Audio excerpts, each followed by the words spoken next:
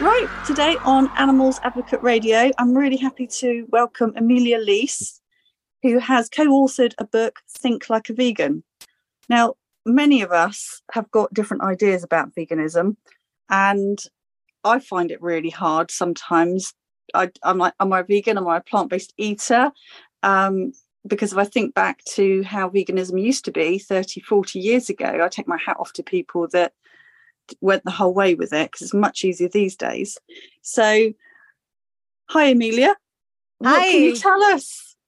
Hi, Yvonne. It's nice to Hi. be here. Thank you so Thank, much. thank you. What can you tell us about how to think like a vegan? So my co-author and I, Eva Karalambidis and I, we wrote the book because in our advocacy work, so I used to do a lot of festivals in North America with the vegan food and drink festivals. And I was under this tent called Why Should I Go Vegan? Ask Here. And Eva used to help organize these festivals. And one of the things that we always found is that people would come up and say, either to her or to me, like, oh, Eva can explain it, or Emmy can explain it, whatever questions those they were. Or people, vegans and non-vegans would say, vegans would say, I don't know how to explain veganism. I don't know how to talk about it, and so on. So we said, well, gosh, we're not some, super duper experts. Why can't we make some sort of tool so that we can use it to explain veganism to both vegans and non-vegans. So vegans can use the book to hone their discussion skills and their thinking skills and so forth. And the non-vegans can read the book and take veganism more seriously, which is something that very much does happen when I speak with non-vegans who have read the book, irrespective of whether they eventually go vegan. And basically, the book goes through veganism from the basics, and meaning from its philosophical basics of basic fairness, all the way through how that's woven into our life, and in terms of economics, in terms of history, in terms of land use. We talk a little bit about environmental issues and about health as well, and we also really focus it around issues of social justice, and show how really it's all very much connected. So we talk about animal issues, but also really show how that's also about people, and in a very accessible, digestible way. The book is broken up in kind of essays, if you will. So somebody can come to the book and dip in and out without feeling that they have to return to the beginning and read it again and so forth. So it becomes a very, very useful, as I said earlier, a useful tool. The other thing that we have that's a bit different than other books out there, at the end of each chapter, we have 3 or 4 bullet point takeaways from the preceding chapter. So if you're thinking, how is this connected with social? Oh, wait, yeah, this is the chapter that has all that. And then the final chapter is a collection of situations, sort of fact patterns or scenarios, if you will, where, and they're all real. These are either scenarios or situations that either I have been in personally, or Eva has been in, or friends have been in, or people have asked me questions about. And frankly, some of them I've overheard just existing in different places. Can you give us an example of one of them, please? I'll give you a very simple one. It's about when you're at someone's house and you're there for a dinner party, and how do you haven't told the host that you're vegan, and so how do you deal with that, or how would you deal with that? How might you deal with it a next time? How do you deal with the questioning, and so on? So we kind of go through. That's a really common one on Twitter and other places, and that is such a common thread. And people get really upset, and I found it quite heartbreaking when there's there's young people and they've gone to, I don't know, their parents or a family dinner, and their main thing is not, oh great, we're going and we always enjoy this. It's the dread of the ridicule and people they love perhaps being quite unkind about it, when really, as you say, it's just a little bit of understanding needed.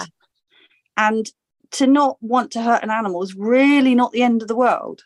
Yes, exactly. We shouldn't get so uptight about it, maybe. Yeah, I mean, when you're dealing with family, you're always dealing with a lot of different dynamics too. So it gets very complicated. But one of the things that we talk about also in the book, and I also talk about in one of the episodes of my podcast that's also called Think Like a Vegan, is precisely that. Like, how might we want to think about when we communicate with others and we speak with others about veganism? How should we both prepare ourselves and interact?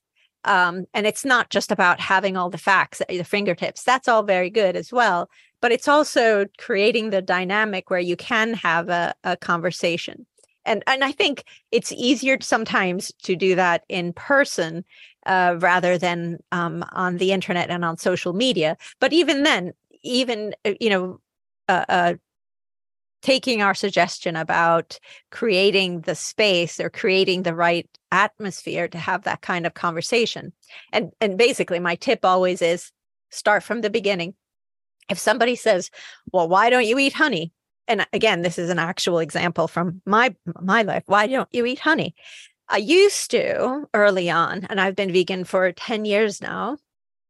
I used to just go into the answer. And that assumes that people actually know what veganism is. But from my experience, people don't. From my experience, even doing author talks and all over in different places, one of the things that I always get is, oh, I didn't know veganism was more than just food. And that it was a whole philosophical and ethical outlook and so on, that it was a way of life. They don't know. And see, I found it surprising the first time it happened, but then it happened a second, a third, a fourth, and it happens at every single author talk that I give. Every single one. There's always at least one person who's like, whoa, I had no idea. Even though there's so many products, just like, as you said, 30, 40 years ago, we didn't have the products, but now we have the products all over, everywhere. And so the word is no longer an alien word, but it's a tricky one though, isn't it? The meaning is lost. Yeah, because 30, 40 years ago, or if you're, maybe maybe the wrong term, but if I just use it for a minute, a proper vegan, so you wouldn't use any leather products, you wouldn't eat honey, you wouldn't have a pet. Whereas nowadays, there's the ethical dilemma because we do a good job by taking and rescue pets and having pets. Yeah.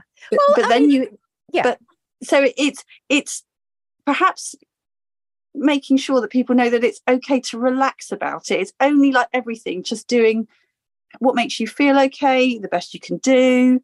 And the honey thing, see, now I went plant-based and it took me quite a while to realise what having honey from, people keeping bees and things did to wild bee populations. And then I knew people that were bringing in queen bees from other countries, and then I realized the problems that can cause to bees in this country, and it's another rabbit warren to go down, really, isn't it? Right. Well, the way I look at it, so going back to setting the stage, so saying, hey, look, I'd be happy to talk about honey, but do you mind if we just step back and let me just tell you what veganism means? So to the extent possible and practicable, not to use animals for any purpose. So, and then they say, oh, okay, yeah, you can go back to that. And I'd be happy to listen to the definition. So that way you get their buy-in and buy-in into the conversation. So you're like, okay, good. Well, that's the definition. That's what it is. So then you say, okay, then the next step. So the next step is, well, I don't use animals for any purpose. And that's the thing. We have to look at the use of animals, because once we've gone to treatment, we have already accepted that use is okay. Treatment of animals is secondary. It's the second step. Once we have decided that it's okay to use animals, then we think about treatment. But the real question is sort of like if you have something wrong, the symptom, when we use animals and how that happens, the treatment, that's more a symptom of the decision that we've made to use them. So we really have to question why using any animal is necessary. And the reason is, well, it's not necessary. Actually, the answer is it's not necessary. So then you go back, you say, so this is where I'm coming from, that using animals is unnecessary. So then you can say, right, so do you have any questions there? And often you'll get people to say, oh, well, that's interesting. And then they'll ask questions around the question. Then eventually you can get to the point about the honey. And I have a very sort of short essay about honey in the book. And ultimately, yes, you have all of the problems with wild bees, and you have the ethical problem of using the bees themselves. And ultimately, that's what we've got to look at, to strip away a lot of the excess stuff. So just to step back, say, wait, why is it okay to use them at all in the first place? And that makes things a lot more simple, so that you don't have all of these questions floating around before you even answer the first step. And I think I see what you mean. Yeah. But I suppose bees are a really good example to talk about, mainly because they don't get slaughtered, I suppose. But they do. They do, but it's not like the sheep or the lamb or the cows or anything else going through what they go through. Death is death. To one of them, death is everything, because they only got the one life. Well, that is very true. That's very true. People we all have one life. In a climate crisis, we need the pollinators, don't they? Yes. And I'm only saying that just really because if you can get a good conversation going, it's always very gratefully received. It is by me anyway. If someone will listen, it's like, hallelujah, thank you very much. I do appreciate it genuinely. And then you can talk about all kinds of things. And as you say, animals, wild, farm, domestic, are linked to so many things. And that's the lovely thing about your book, is it joins so many dots. And actually, there's so much human suffering attached to keeping animals, making their crops, doing all kinds of things. And obviously, the poor souls running for their lives in climate crisis, extreme weather events. Absolutely.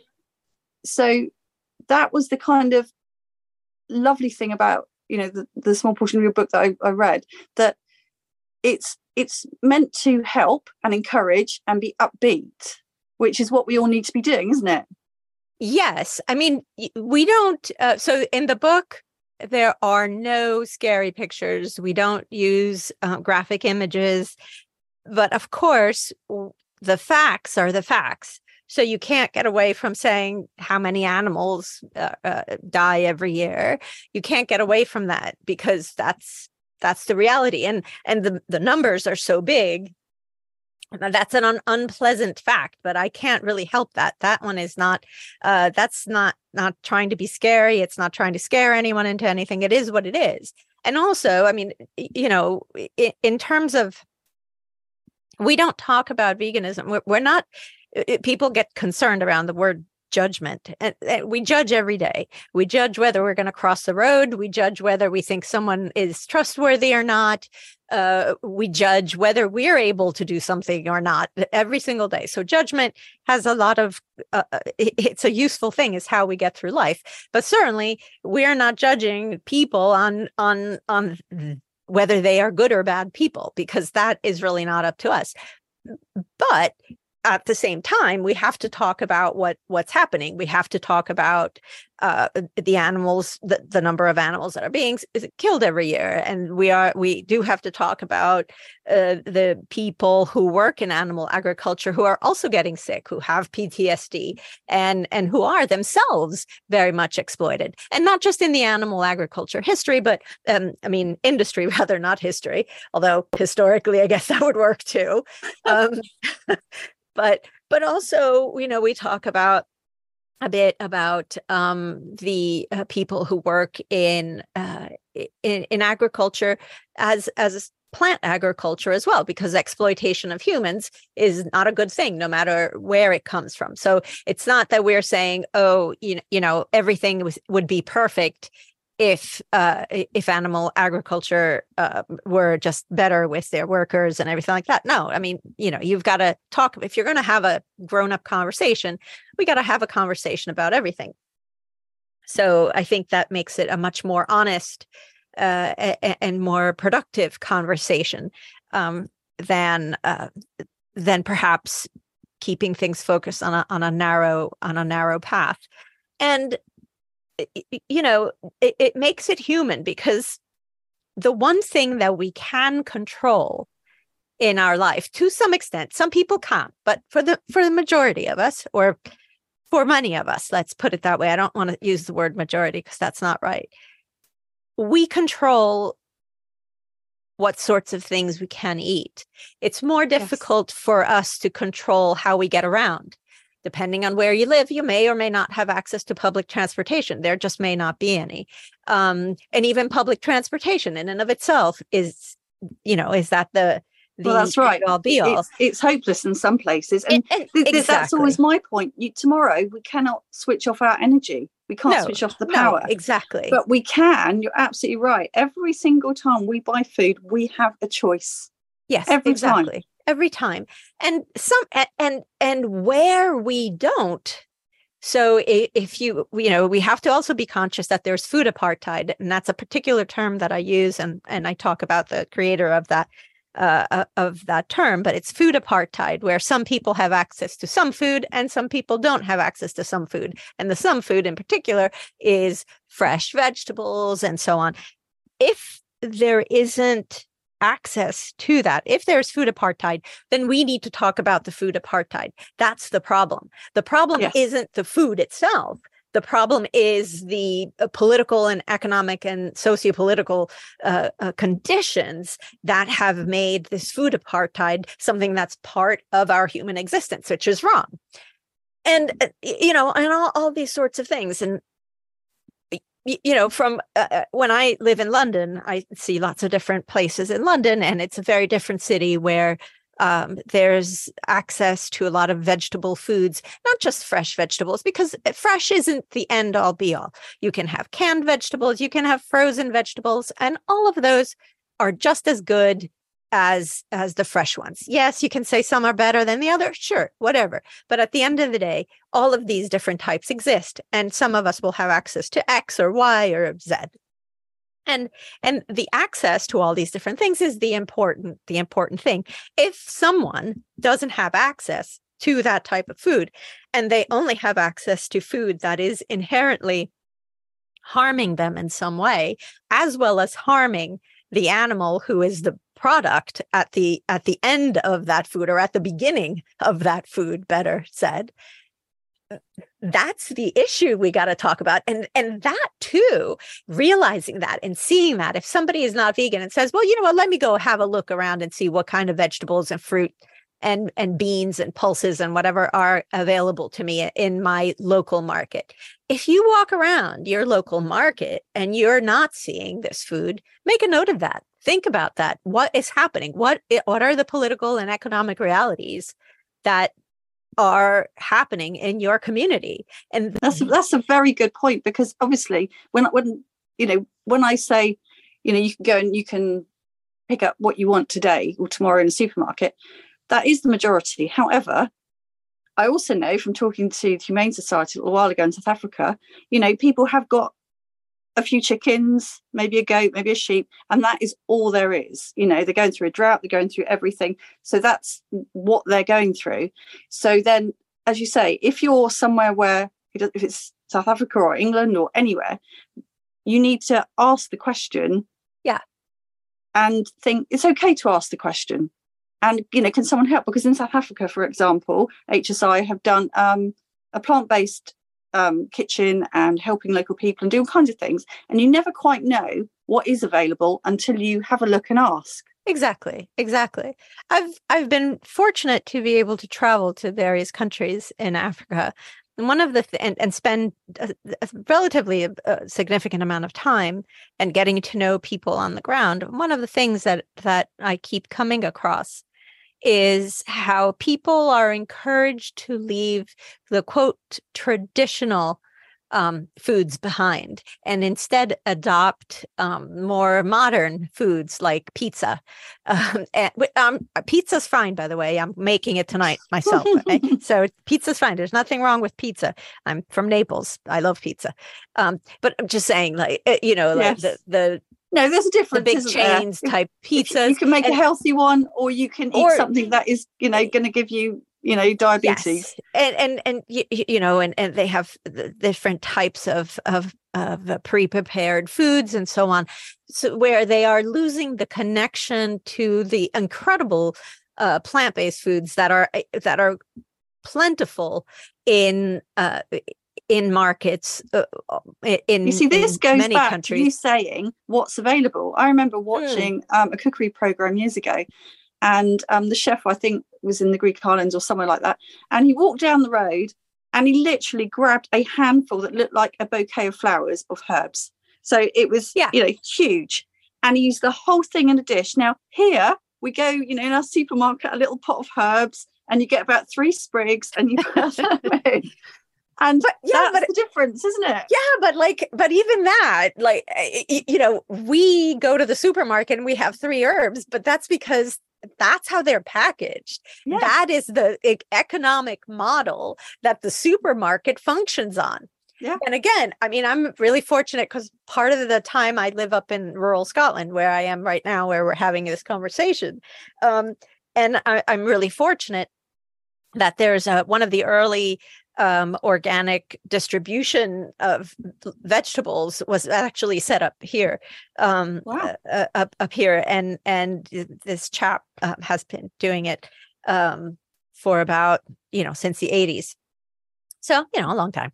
And you know, you can get loads of vegetables, and even up here in far north Scotland, that are not packaged up in plastic and so forth. But again, you know, the choices might be different. Their choices might be a little more limited, or you might not get the basil that you want, or the this is and the that's it. So you have to, it's exactly as you say, access, availability, what's here.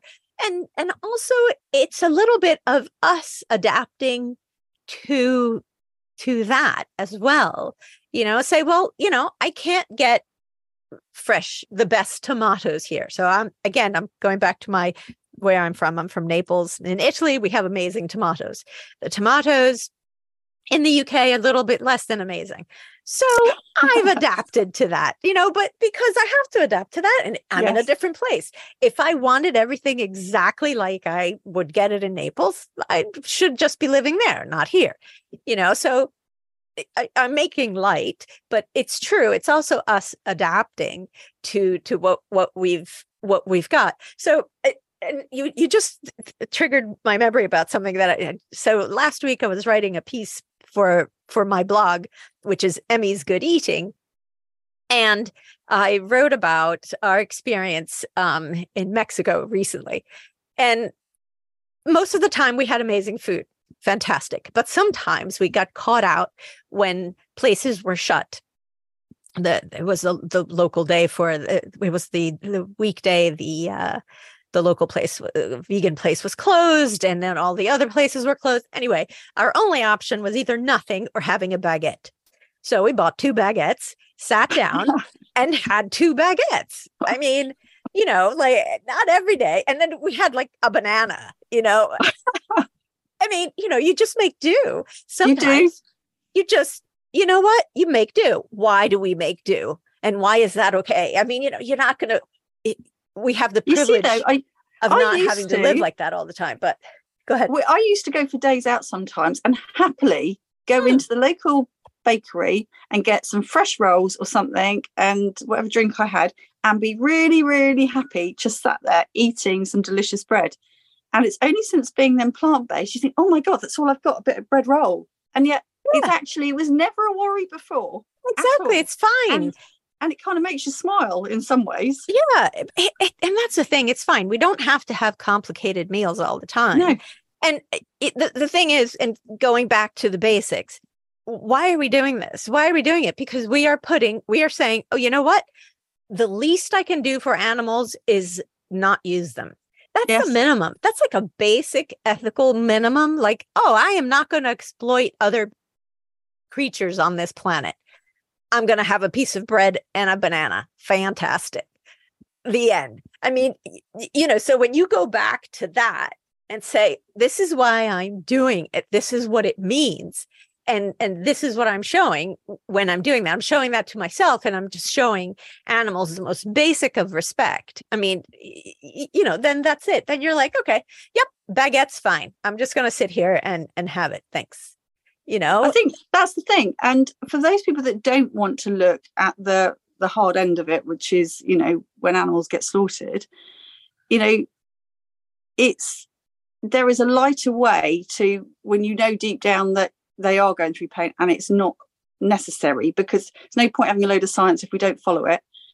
Then you've got others like myself. I've made myself watch it. I used to have animals and used to have them killed for food. And I stood there holding them while they'd been killed. And I realised that it didn't matter whatever you did. It didn't matter how kind it was done. Whatever you did, they did not want to die. Of course not. That last second, they looked at me. I looked at them. And, I went down from buying supermarket stuff to going to a biodynamic place to doing it myself. Still someone's life. Yeah. Still someone's life. And I didn't need to do it at all. Exactly. And that's a really powerful thing for you to know that, and to say that story, to share that story, because ultimately that's the thing. And actually in the book, I've got a luxury hotel thought experiment. Like, okay, everybody lives in the luxury hotel. You have everything you want. This is talking about how treatment doesn't really matter, because ultimately it's life that matters. The same door. So yeah, you live. I used to call it the Mandarin Oriental thought experiment, because it's one of the fanciest hotels. So, and I say, basically, pretend that you and your entire family, everybody from newborns to aged, you all live in the Mandarin Oriental. You have everything given to you. You don't have to worry about anything. You sleep in the most comfortable bed, everything like that. But every night, whilst you're sleeping, you don't even know it's happening. Whilst you're sleeping, somebody comes along and executes you.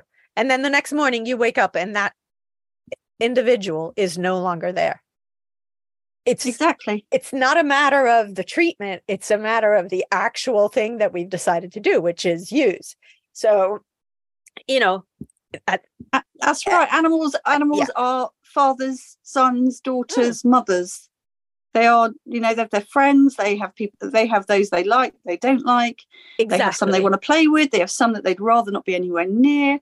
Yeah. And anybody that's anything to do with an animal, or anybody that's read any science whatsoever, knows this. Doesn't matter if you want to know it or you don't. You know it. No, exactly. And it's the thing is, each of those things that you said, every animal does it in their own way. It doesn't have to be to the standard of human, whatever the standard of human would actually be, because even us, we do all of those things in our own particular ways. Some of us like having a lot of people around. Some of us don't. Some of us are good friends. Some of us are less than good friends. All sorts of things. And we each do it differently. None of those things of how we behave or how we relate to our families or to the external world, none of those things are inherently morally relevant. They are just external things. See, the morally relevant thing is that we all have this sentience, meaning that wanting to live that one more moment. And sentience itself is got to be simplified to just that. It's wanting to live that one more moment that makes all the difference. That binds us all together. And I think that is the real crux of where we have to look at how we relate to one another as humans, and how we relate to one another, human versus or with, vis-a-vis the non-humans that we share this planet with. And I sometimes wonder if by acknowledging the sentience, some people think they're almost going to lose a bit of power on this earth. But it's not, you actually gain. It's actually quite enlightening, and you feel probably more connected and you feel more relaxed. You feel more connected. You feel more connected. That is bang on. I completely agree. Absolutely bang on. You feel more connected. You're not losing anything. You're acknowledging this incredible, wonderful world that we live in, even in its most basic and banal. And I know there's horrible things that are going on. I know that. But there's wonderful moments, and there's moments of wonder and love and kindness all over the place. And recognizing those, seeing those, and seeing even those that we don't understand. I don't really fully understand how the migratory birds that get here and then go home, how that all works. I don't have to, but I recognize that they're here with me. I'm here with them. Yes. They are not external to me, and I'm part of the same sphere of existence. And without them, and we have a much lesser world, and we have a world that we're not going to be able to live in a nice way on. So exactly. Exactly. We rely on every single animal that is meant to be here for our green blue. Yep, exactly. Every one of them. Exactly. We do need to have a little chat about your rewilding in Scotland.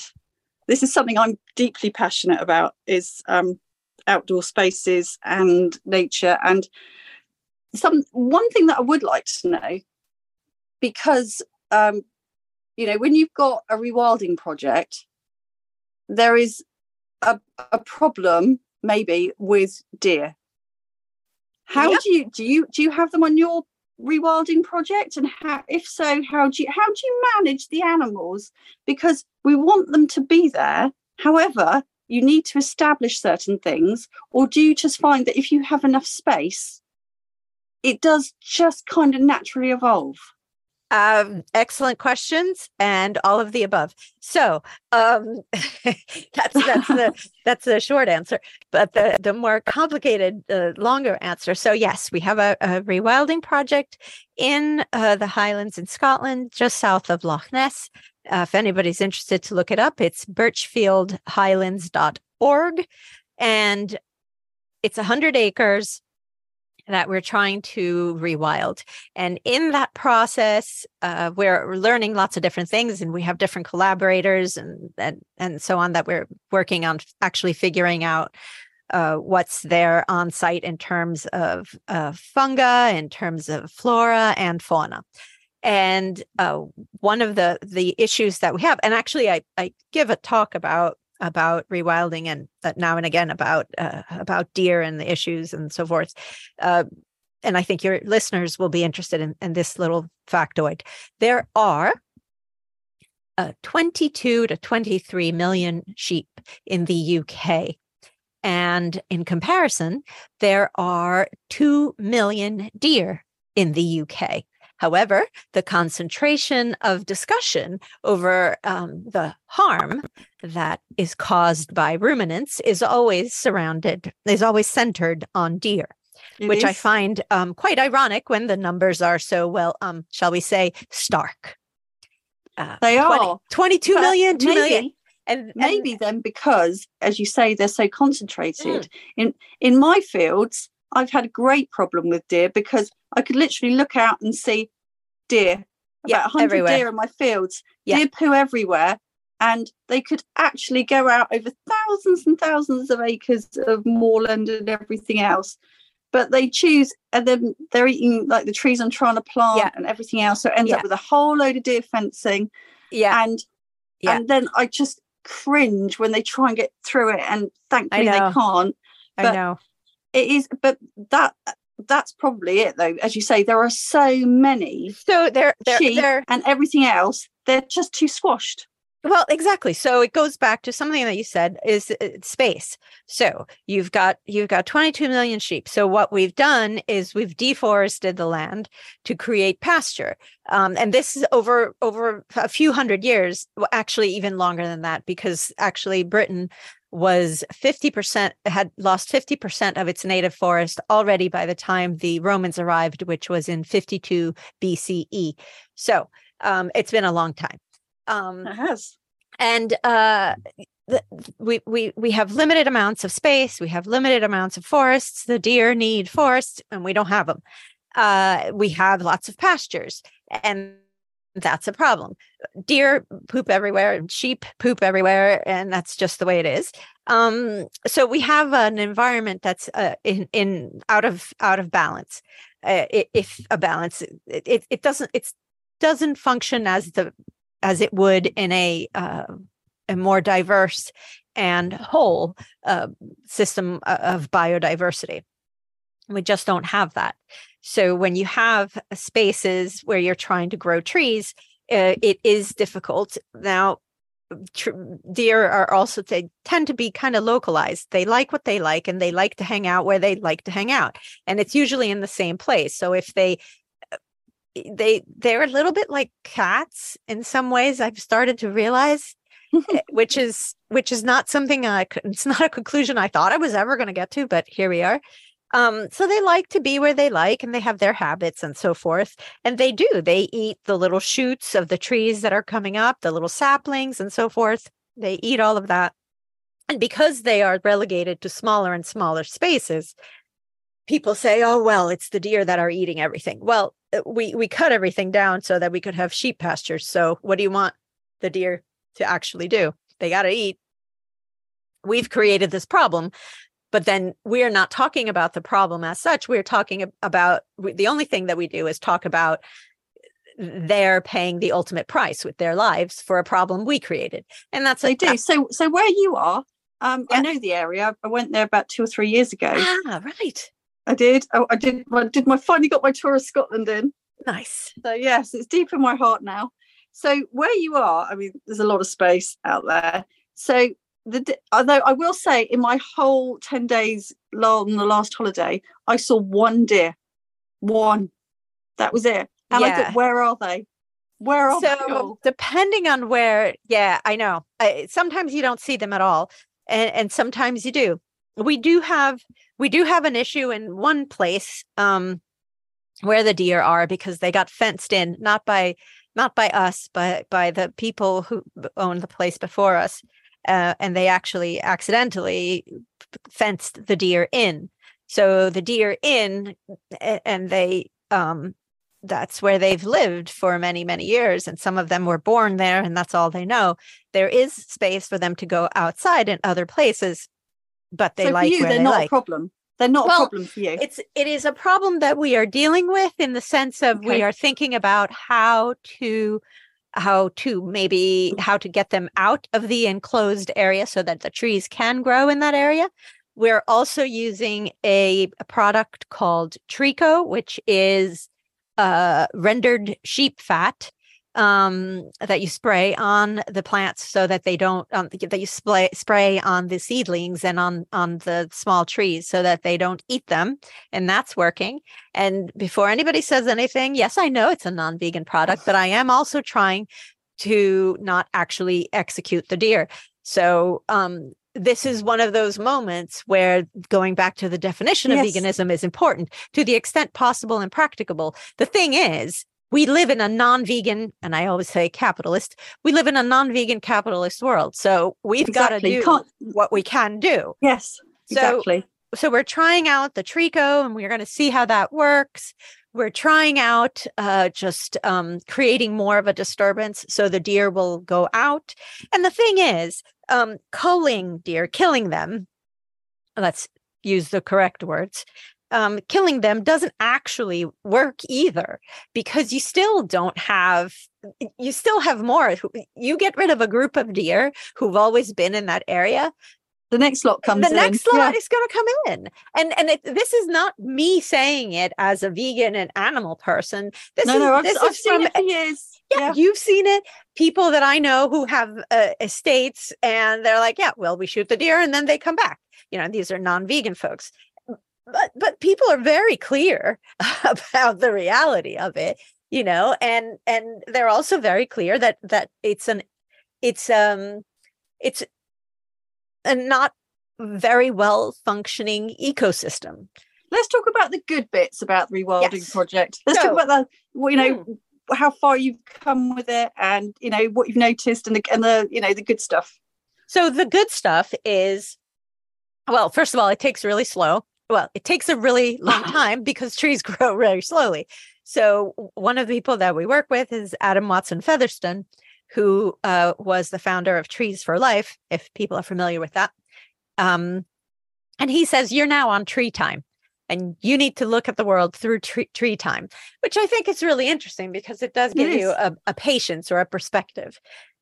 So what we have found is that there's lots of really interesting fungi on site. So lots of different mushrooms and lots of different, which tell you the health of the soil and what's happening there. So that's really important. We have also found there's a peat bog that in some places is 5 meters deep. Oh my goodness. And 5 meters deep in a peat bog may not sound exciting to some. No, it sounds very deep.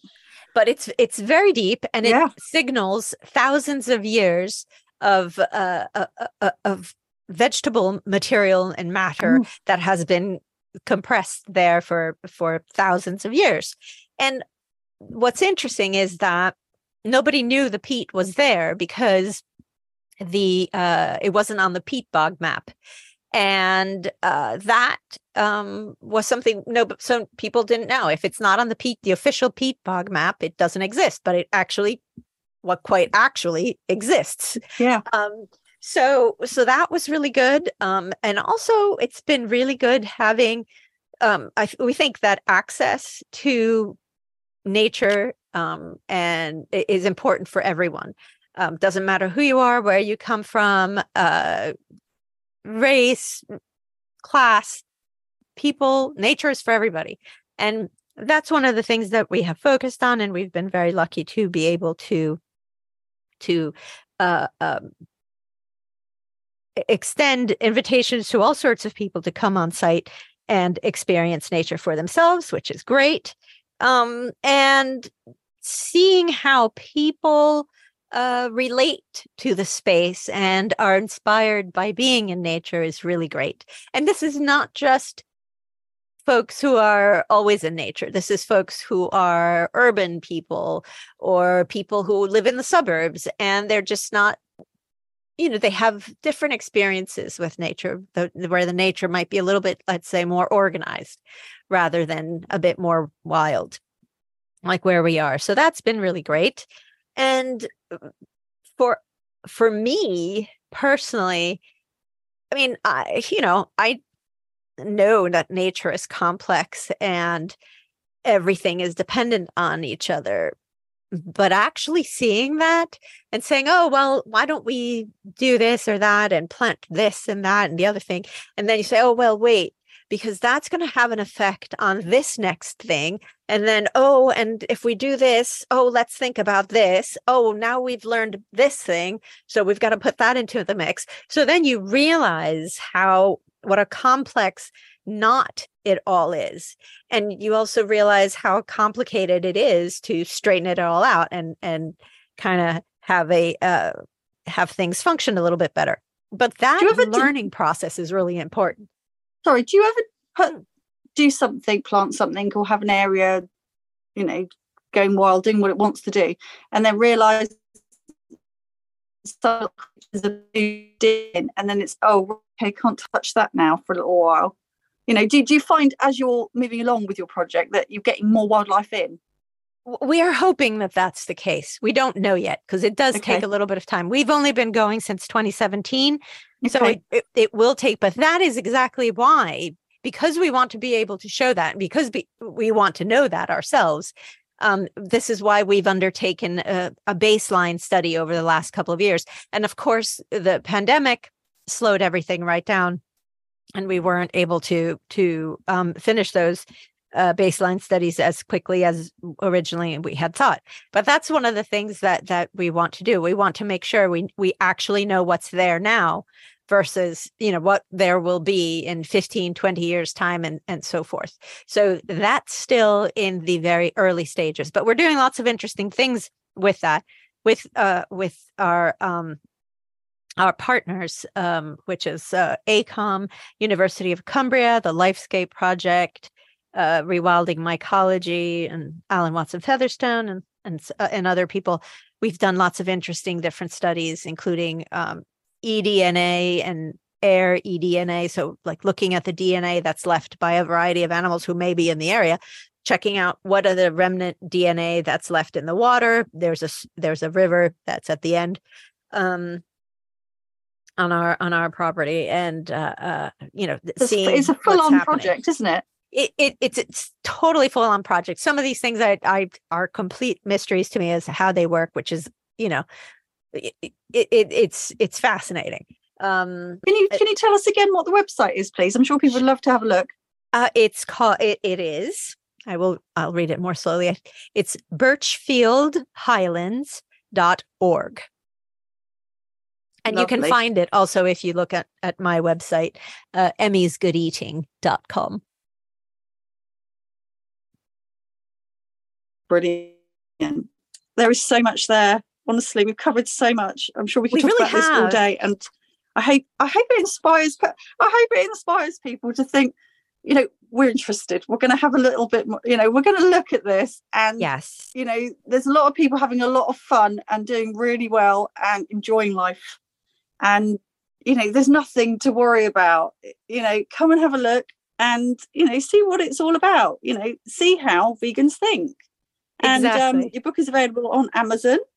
Yeah, and any bookshop pretty much anywhere in the world. You can just ask for it if they don't have it, but it'll be available.